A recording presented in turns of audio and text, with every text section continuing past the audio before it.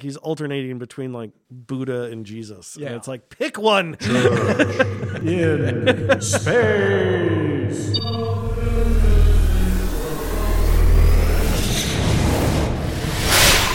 Welcome to today's episode of Church in Space. In 3D. If I sound a little different, it's because I am in a mask and still recovering from something. It wasn't COVID, but let me tell you, it wasn't fun. Yep. Do not try on my recommendation. 1 star. See, now I'm thinking about diseases that you can recommend. In the Middle Ages, there was this whole plague called the Dancing Plague, where like Interesting. whole towns would start dancing until they collapsed from exhaustion. We have no explanation for it. It is the weirdest thing. Huh. It's called the Dancing Plague. I would think it'd be the, is it Footloose? I consider Footloose a plague. I do. Yeah. Footloose Yeah. is absolutely a plague.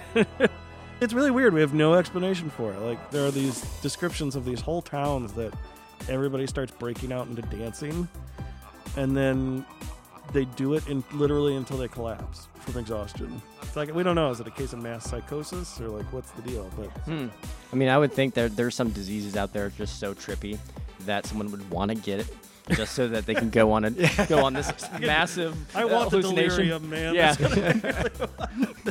Well, there is like this fungus that like takes over the brains of ants Yeah. Right. and wasps. I had a friend who was deathly afraid of brain-eating amoeba from like water. Like, wouldn't get in like small bodies of water to save her life. Like a bathtub. Yeah, no, like small lakes. Yeah, got it. You know, Yeah. and this is actually a problem in Michigan because like there's a lot of small lakes in Michigan. You know, not just the big one, but Yeah. every county in Michigan pretty much has its own small lake. But why Small Lake? Was she equally afraid of big lakes? I guess or- no. I guess that's where these brain-eating amoeba live, is small lakes, those tiny little local lakes. And I mean, there's the brain slug planet from Futurama, so that definitely reinforces the point of brain eating Right. bacteria, fungi, all that fun stuff. well, speaking of brain-eating activities, we have our actual topic today. So our major topic of discussion today is, was the Empire good in Star Wars? Was the Empire actually the good guys? This is an internet meme, but I think, that's where I met it. I met it as a kind of internet Inspiration. inspiration. You know, some people will do this just to antagonize people, that the Empire is actually the good guys. And, Yeah. in Luke's story is the story of a youth who is radicalized by a crazy religion to commit terrorism, Absolutely. You can tell Drew's a proponent of this theory. Yes. Yes. There's a reason why I'm in every single video game, I'm always the Empire Yeah. in Skyrim. So there's an interesting, because I think the Empire in Skyrim is ethically different than the Empire in Star Wars. I don't think they're quite the same matchup. Well, then first explain the ethics of the Empire in Star Wars. The pitch for the Empire, is the Empire good in Star Wars, I think is the pitch all empires make. In this case, they are similar, that empires bring order and peace, right? I mean, that's always like, Pax Romana. That's yeah. they try to at least. yeah, they try to, Yeah. that is the Empire's major pitch, right? Is like, well, the Republic was disorderly, it was corrupt, it was disastrous. I mean, they never tried to bring order, though.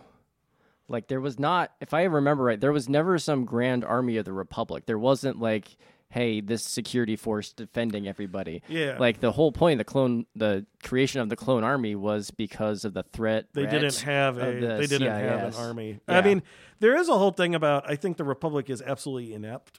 You know, like somebody needed to give the Republic a realpolitik Yeah. lesson. And a decent academy for stormtroopers that taught them how to shoot. No, but not really that, although they do need that. But like my major point is like the idea that you can have this intergalactic organization and that, we'll just get rid of the military and let the Jedi handle it and that'll bring peace. It's like, okay, but all that really does is let anybody with money build their own military, which is exactly what the Trade Federation does. Yep. Right? That's why the Mandalorians were such a threat to the Republic. Because like all that does is lets everybody else, the anarchists aren't going to like me who listen to our podcast, but governments exist by virtue of coercive force. They just do. Like, No, I would think that would make the anarchists like you to say that. Well, I know, but like I'll just say that as like, so if you're going to be an effective government, you can't just say, oh, let the Jedi be our coercive force. There's not enough of them. You need like Jedi leading armies, battalions of clone troopers. That's an effective military force. You know, like Jedi on their own. Well, it's just Ian McGregor out there, folks. As cool as he is. Yeah. Well, I mean, there was the time in the High Republic. Yeah, when there actually were armies of Sith and Jedi. Right, I know there's that whole there's that whole backstory universe. Well, technically it doesn't exist anymore. Yeah, I know. Thanks, Disney, for making that non-canonical. I just detect some bitterness, Drew. Bitterness that I'm not used to seeing in you. Let's just admit that the Thrawn trilogy would have been a much better like successor trilogy than like you know. Getting back to the topic, if the Empire was good, I say yes for a multitude of reasons. Number one is there wasn't an inherent corruption where there was with the Trade Federation, with the Republic, where you could buy your way to the top. The Empire is 2 people at the top and everyone else is screwed. Like, there's no way to get to like gain higher power. So you're saying it's equal oppression? Absolutely. It's equal all the way around. Everyone's screwed. Like, that's everyone why, dies. Yes, that's why it's good. Like, that's why it's good. You can't like have aspirations to, oh, I'm gonna go conquer this planet. No, you're not. Here's why. Force choke. Yeah, exactly. Yes. I mean, it was technically ruled through fear, but that meant that everyone kind of fell in line. But that's why you had the radicalization so easy, because of the fear. Because the Rebel Alliance was just based out of fear. Right. In the beginning. Now, there was hope with Luke, and that's what the whole original trilogy was about hope. New Hope. It wasn't a New Hope until... until years later, I know. Yeah. Until he messed with everything. That's not the point. Mid-90s, Luke's lightsaber is the best one. The green one? No, when it was New Hope, before the complete digital remaster. Oh, yeah, like almost like the color of the N95 masks. Right. That like cyan color before it was like a little bit of a darker blue. That was my favorite color. Right. Lightsabers, The Color Palette by Drew Nelson. Yes.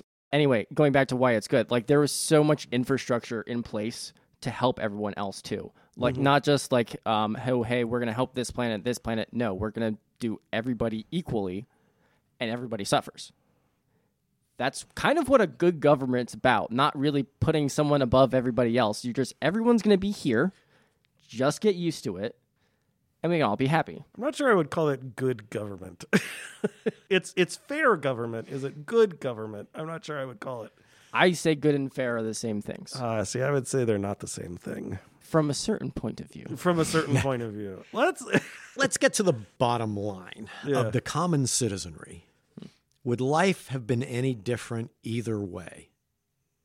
Now, I'm thinking not just in the Star Wars universe, even like look at the American colonies. On Tatooine, it was different. Clearly, slavery doesn't exist on Tatooine anymore, right? Clearly, there's this is actually, I think, the one point the Empire has in its favor is that whatever it did, it eliminated slavery in the Outer Rim, right? And in other mid-core worlds, right. Because they had the army, they had the logistics to say, because hey, they actually enforced the law, exactly, across. Yeah. Right, that's the one point. So, like, I guess I would say to that, on Tatooine, a universe where Anakin's mother is no longer enslaved changes the whole equation, right? You know. But I mean, they did give a lot of that power to the Hutts. But were the Hutts free to do as they pleased? Or did the Empire have strings attached as the Hutts were their proxies? I remember, right, there were some proxies. Yeah. But at the very same time... I guess I would say, I think my answer to this question is, it's not that the Empire is good, it's that the Old Republic is not as good as the Rebel propaganda made it out to be. Like, Mon Mothma thinks the Old Republic was good, but she was a senator. Yeah. It was good for her. It was good for Bail Organa. It was also... Yeah, you're on a luxury cruise line. Of course it's good for you. Right, like Bail Organa's a king, for God's sake. Yeah. Of course it worked for him, Leia's actual legitimately royalty, it works for these people, so the Old Republic from some of the rebels' perspective, was good. The thing we're also not talking about is any non-human species, I think, does not think the Empire is a good thing. Yes. Right? Yeah. Like, I mean, this is a very anthropocentric, human-centered argument, right? Because, like, isn't that part of, if you're Wookiee, Oh yeah, the Wookiees, like no. Like Yeah, Wookiees, no. Like the Empire's very bad if you're a Wookiee, Yeah. right? Like, you know, and so if you're non-human, like I think it's a totally different argument. And that leads to this question. How much of the Star Wars universe was taken over by humans? You know, there's a whole thing there about, I want to know the cosmology of the Star Wars universe, because there's that one line where Han Solo says in Empire Strikes Back, well, then I'll see you in hell. You know, but that implies that Han Solo at least know there's a hell. There's some religious aspect to it. Right. That there is a heaven and hell, which is just, for a throwaway line. There's a lot of cosmology tucked Yeah. away in that line. Especially because then it goes counter to the whole Jedi principle, because it's very clear with their ability to merge with the Force upon death that the concept of heaven and hell is moot. And yet Jediism works. They actually manipulate the Force. Right. Right. So, So like, are there multiple, is this like a choose your own afterlife? Yeah. Is this like, Actually, the whole Force Ghost thing was not really around until Qui-Gon Jinn. So, like, before that, that concept wasn't even there. That concept wasn't around for, like, the greater culture. Like, Han wouldn't have known, oh, yeah, by the way, you could be a Force Ghost.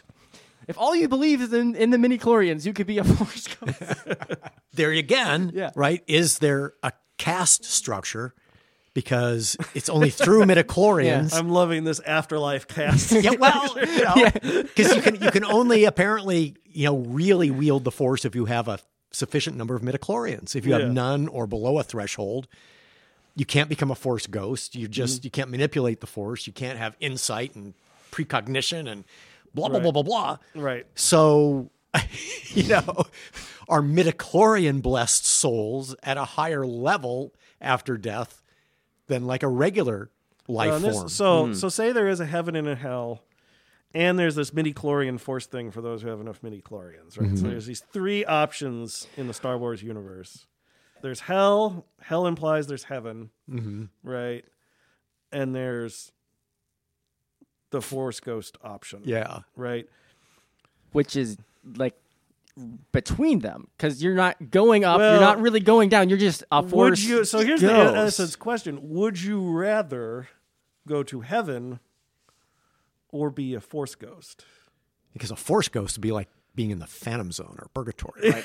you're stuck in the realm of reality, but you're not substantial. But you can still summon lightning bolts like Yoda does, which is really cool. It's a really cool power. They don't have enough lightning bolts in heaven. Right. Like, which would you rather do? Like, I think it's an honest question, right? It is. Like, you can still summon yourself to have embodiment in some way, and that, like, How do you Obi-Wan, travel? I don't know. Like, Obi-Wan sits, right? Yeah, Like, when like- he's like summoned back. Why does a ghost need to? How does a ghost sit? And to that, it's like, if you can control the physics of your body as a Force ghost enough to sit down somewhere. I mean, that's the only way that you don't fall straight to the center or like float around in space. Like, you control the physics around you. If you can do that as a Force ghost, why can't you do that as a person? Well, they kind of do, right? In the way they leap and levitate Yeah. objects, that kind of stuff. So in their corporeal form, they at least have the rudimentary elements of that power. I'm just, Well, I'm gravity just imagining in this, like, 3-tiered afterlife system, like a Jedi who renounces Force using because he wants to go to heaven. Yeah. I The renounce Church of this- Latter-day Jedis. Right, because I don't want to get stuck. There's a great short story to be written about a Jedi who turns into a monk, like a literal monk, because he's like, I want to go to heaven. I don't want to, like, get sucked into the Phantom Zone, ether of the Force, like, thing, and This is where I hate that George Lucas doesn't think through his worlds as he's world building. right, If it requires midichlorians to manipulate the Force, right. then how do Force ghosts manipulate the Force? Because they're dead, they have no bodies, therefore they have no midichlorians. They've lost the interface. They become the interface. Because isn't They the become point of one- midichlorians like your interaction with the universe more than anything else? Like because you have a high midichlorian count, you can manipulate the universe around you. Mm-hmm. Then if you become one with the Force, you become one with the universe. I guess I always thought of it right. I always thought of the midichlorians as like the Force is the hardware of the universe, and like the midichlorians are like the operating system. You know, it's kind of how I thought about it. Like it allows you to interact with the hardware. It's the GUI. Yeah, right. It is. It's the GUI, right? It's the heads-up display of like the universe. You know, it allows you to like. It's Windows 98 for the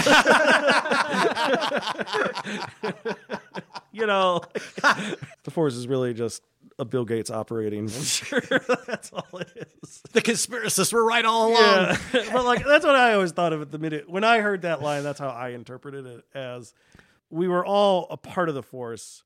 That line that it's this energy field that pervades all living beings. That's true no matter how many midichlorians you have, but your midichlorians allow you to interact with the energy field. So they are the interface one way or the other. I always thought of them like, for lack of a better term, almost parasites. Like if you can find them in your bloodstream. Well, they're not. So it's a distinction between a parasite and a symbiote. Right, it's Okay. a symbiote. It's a Small organism. How about that? A small organism that's in your blood. You wouldn't Right. live without it, Yeah. though. I mean, even in real life. That's what mitochondria are. Yeah, you can like have no idea what they are. You can go out your entire life and have all these midichlorians and not be able to control the Force at all. Really, controlling the Force was more of a taught aspect more than anything else. So, like, Jedi had to be trained, and preferably from a very young age. yeah. Otherwise, if you grew up to be older, you couldn't be trained the right way to control it, and you were more chaotic, and they feared you. I always thought of it as more of everyone's got midichlorians somehow with breeding. There were Jedi that had more than others, except for the fact that now Jedis couldn't have partners. So that Excellent point, right? It's self-defeating. yeah. If everyone who has proper amounts of midichlorians... We don't need a Jedi celibacy rule. We need a Jedi Kwisatz Haderach breeding program. Exactly. Yes. Exactly. Exactly. And the Sith were onto that. Yeah, they were. You know, Sith had no problem with reproduction. Right. We need a Bene Gesserit. So if you merge Dune with the Star Wars universe, the Bene Gesserit would have been on the side of the Sith. Oh, absolutely. Yeah, I mean, there's no question. There's no question to that. Manipulate genetics to gain power. Well, that's because the Bene Gesserit would have just thought the Jedi were idealistic fools. I mean, let's be honest. Like, the Reverend Mother Gaius Helen Mohiam she'd eliminate the Jedi Order in 10 seconds. You know? There'd be 4 battalions of Sardaukar landing in that temple 2 seconds later, right? Anyway, getting back to the point of if the Empire is good or not, Dan. Yeah, you haven't given we've all given our Yes. answers. Is the Empire good or not? My problem is twofold. I'm a relativist. And they actually blow up a planet. Yes. Hard to which seems stretch. a little evil. Yeah.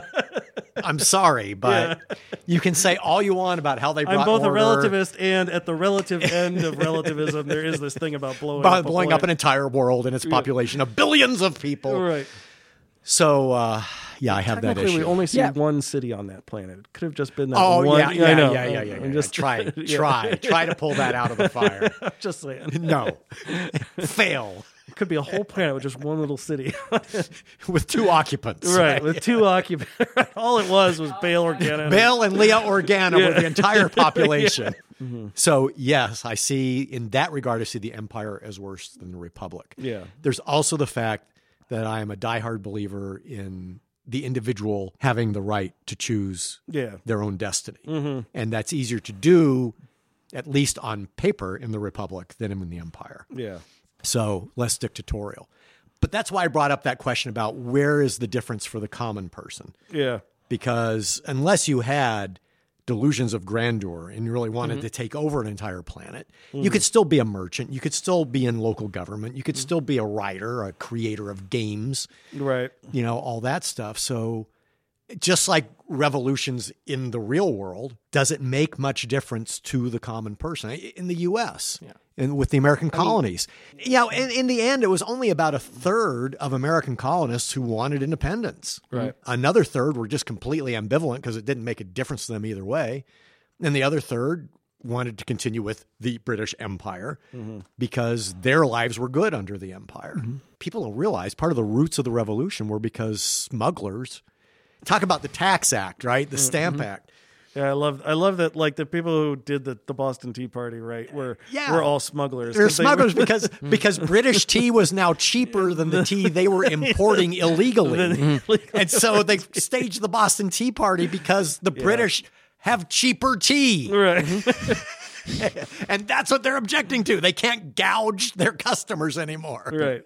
No, yeah, that's a funny little. So when you look at revolution in that light, right? Yeah, I mean the song's right. Meet the old boss, same as the new boss. Yeah, exactly. Right? You know, exactly. and I think that's what like the Mandalorian gets to, right? Is like those two lone little X-wing patrol pilots in that one, you know, that we meet a couple times. Like, you know, like in the end, it turns into what's actually changed for the frog couple. You know, in the end. Well, did you ever see way back? There was an old internet series called Troops, which was a parody of Cops. No. It is brilliant, but it, again, puts it in that same light of, you see those two X-Wing patrol people in The Mandalorian, and it's exactly like these internet episodes of Troops. Right. Yeah, we're on the ground level. A cop is a cop, whether it's from the Republic or the Empire. Yeah. Right. You get stopped for speeding in a land speeder. It doesn't matter if it's a Republic cop or an Empire cop. Or an Empire cop. A cop is a cop. Well, one would take your bribe and the other one would probably kill you. Well, I mean, this is where I think getting a little heady, but like the anarchist critique of, you know, the concept of revolution is often that, well, yeah, and that's the problem, is that the revolution typically just replaces who has the power and not the structure of power itself. You know, and like, there's a critique to be had there. Absolutely. You know, absolutely. Yeah. What happened with the New Republic, right? Yeah, the New Republic doesn't actually last all that long, even in the expanded universe stuff, right? Yeah. Like the aliens invade after a while, and the New Republic basically collapses. Yeah, it's too new. It hasn't had time to build up any kind of strength. So when these aliens, spoiler alert, if you haven't read the books from ages ago, who knows if that's canon now? And plus, you know, it was destroyed. Right, and then the First Order comes along, and the First Order is evil because someone's an angsty teenager. And then, you know, so you can't have an emo empire. That is evil. So evil emo empire. Yeah, but that, like, the whole point of the First Order was to destroy the old one. Mm-hmm. Yeah. Like, the Empire really wasn't trying to The First Order destroy. The First Order's problem is that the Empire's believable because Palpatine doesn't think he's consciously evil. You know, he thinks he's doing the right. This is the thing about believable evil. Yeah. Nobody ever actually like sets out in the world to go, ha ha ha ha, I am evil. Julia does. What? Julia does. Okay. I still got to work with your sister on communications committee, so I reject that premise. It doesn't happen a lot, but there are definitely days where she just does the right. But like, okay, but believable evil, like people, not even like psychopaths do that, right? Yeah. Like even psychopaths are convinced in their delusion what they're doing is necessary to fulfill a need. And that need is, I must spill blood today. Yeah, like it's a bad need, but like internally, like people don't conceive of themselves as evil. Even the worst people think they're doing the right thing. Mm-hmm. I mean, look at Burns. Montgomery Burns? In one of the episodes, I can't believe you're not on a first name basis with him. Well, I'm Smithers. Anyway, so there's an episode recently where he gets into a robot that's like larger than him and walks around the planet because he thinks he's so good and everyone's rebelling against him, and he ends up being part of the workforce and seeing that he's actually evil. Right. Like, number one, that's why. Second of all, yes, that's inherent in every single workplace. Right. The boss always thinks that they're the benevolent person until they realize. Right. Maybe not. And so this gets to my problem with the First Order. The First Order is a ham-fisted, we are intentionally evil. Yes. And it's like, we're going to kidnap your children. We are going to destroy your planets. We want to destroy. You're right. And it's like, that's not how evil actually works. Like, evil actually thinks it's doing the right thing, even though what it's doing is actually quite evil, like objectively speaking. But like, it does it in pursuit of what it thinks internally are its own goods. The Empire prizes order. The Sith prize passion and power. In the First Order is just ham-fisted. It thinks, I am intentionally evil. I am General Huck. My name's not even good. Like, I was a wizard and now I'm this like pathetic little general. Right. I do this thing where in every movie, this is completely off topic, but I do this thing where in every movie, if I see an actor from one movie to the next, I have to pretend they're the same character and conduct a like, how did he get from there to here, from this universe to that universe? So how does a Weasley become General Hux?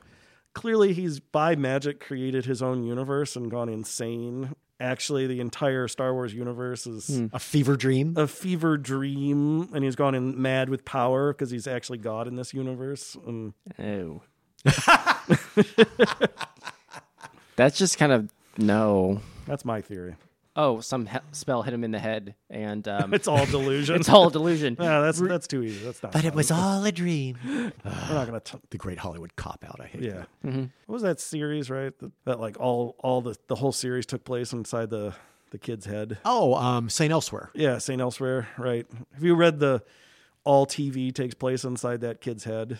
Because because the Detective Munch from Law and Order is also Detective Munch, same named character in St. Elsewhere. Oh. And from there the theory goes that any universe that has a shared character with those two, with Law and Order and St. Elsewhere, is actually taking place inside that comatose kid's head. And so all television takes place inside that head because Law and Order has a lot of parallels with other television shows.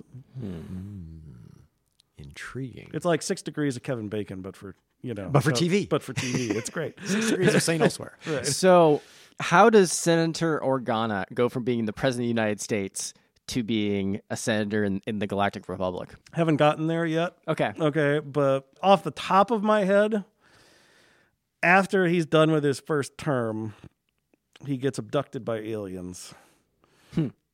And he spends a couple years, being worked out as some worker. But through his natural charisma that he displays on West Wing, he rises to the point of... Because clearly kings are elected, right? This is the Star Wars system that we find in Naboo, right? Yeah, Naboo for sure. Yeah, right. They elect... Clearly in the Star Wars universe, they elect their kings, which is weird, but it's been done before, And so... Through his natural charisma, he rises from being abducted alien worker in the Star Wars universe to being king of whatever, Alderaan. You skipped the part where he was an attorney in LA law. No. He was an attorney, and then he became the president, right. and then he gets kidnapped by the aliens. Right. Yeah. In that same time, he's also he's on Dexter too, right? He's Dexter's partner for a little bit in Dexter. I don't recall. Don't think so. Maybe I'm mixing up actors. But anyway, You're right. LA law, but that's a pre-presidency career path, obviously. Yeah. Han Solo, Indiana Jones, President of the United States. They're all the same character. Yeah, that one's pretty easy. Okay.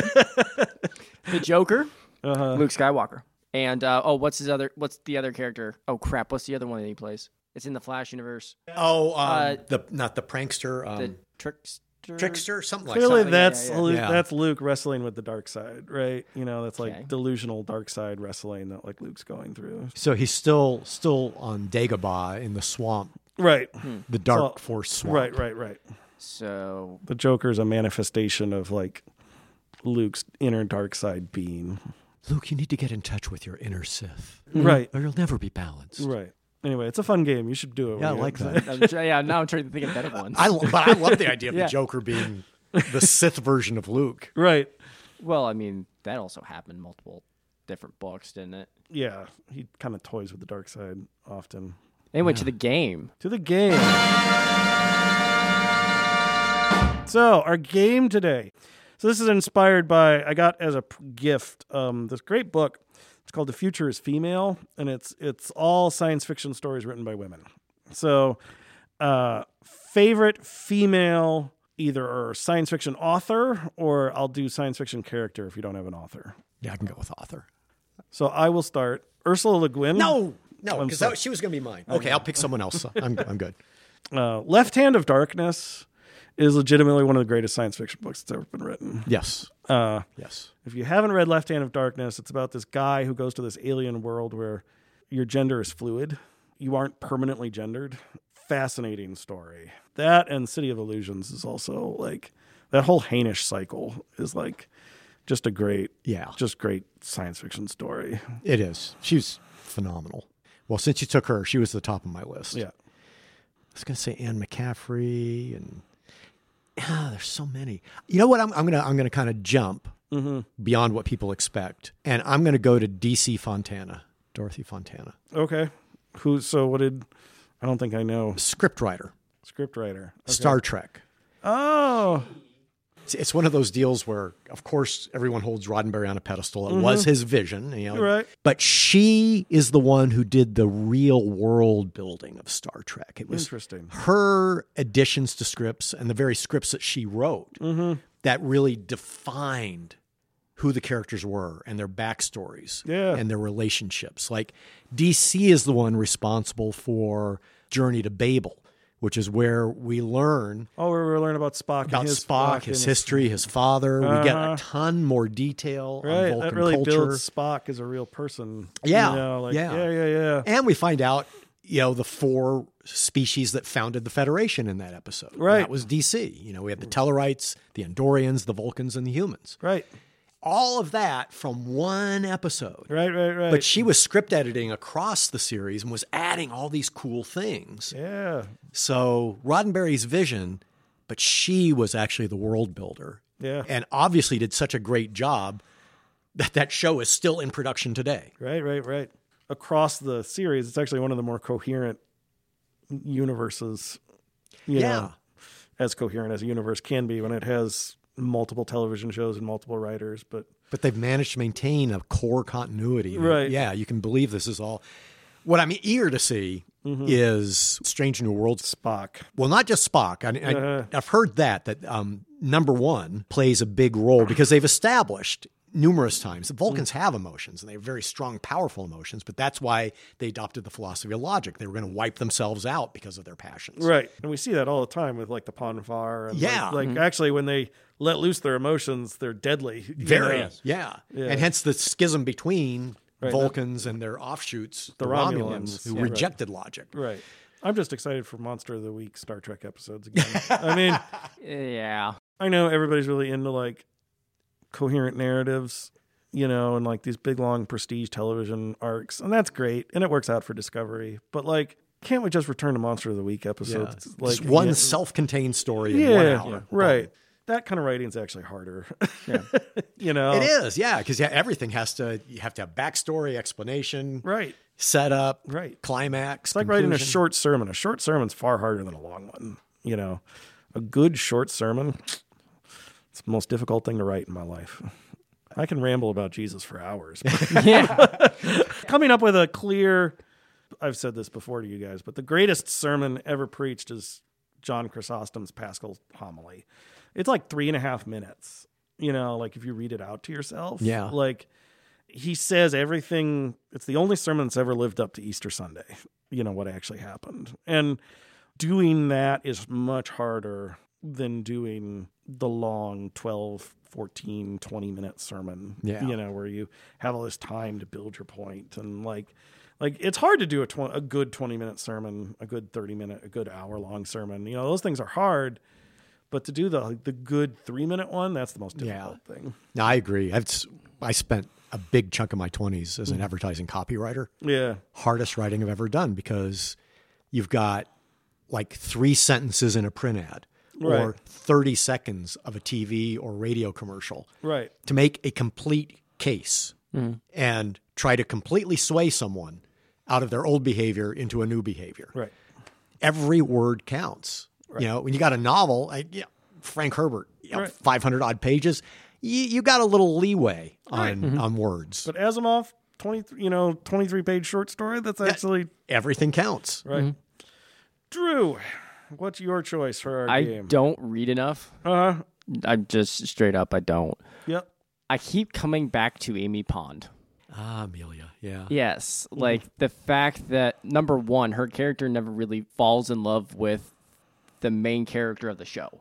Like that's usually like almost always like a female character will always fall in love with the male character. What's that test for sexism in movies? Are Yeah. there two female characters who aren't talking about a man? Right. Yes. Inside job on Netflix that there was two characters that actually in the middle of fighting, they were like, wait, we had to stop right now. We got to do this rule. Right. Because if you don't, all hell's going to break loose. But she humanized the Doctor in a way that I don't think any other of the companions really did. I mean, you have Rose that made, the Doctor want to be with a human, but not really made him into a human, whereas Amy did. And humanizing without romanticizing. Yes. Is actually really, a lot of people don't do it, Yeah. And it deserves more credit than it gets often, Well, I mean, the other thing I like about that, too, is equally how much they treated Rory. Oh, yeah. In that Rory was having trouble seeing that the Doctor was not a romantic threat to him with Amy. Absolutely. And so that was realistic, too, to me as well, that Rory couldn't see the subtlety in what Amy was really doing with the Doctor. I like that. I like that a lot.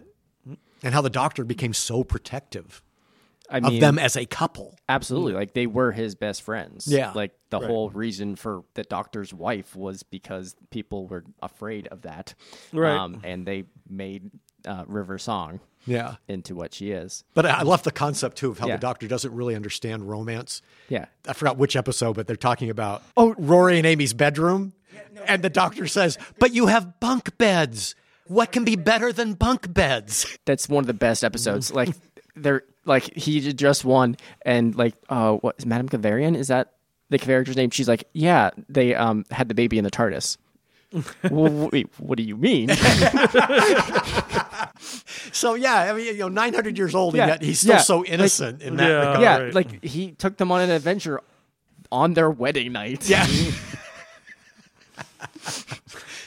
Yet somehow he had kids because the very first episode is him and his granddaughter. So way back. I think I did watch that pilot. Yeah.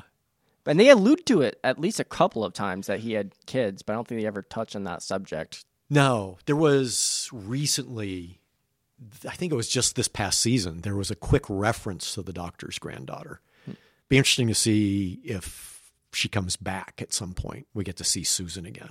You're talking about Tennant's wife? No. Okay.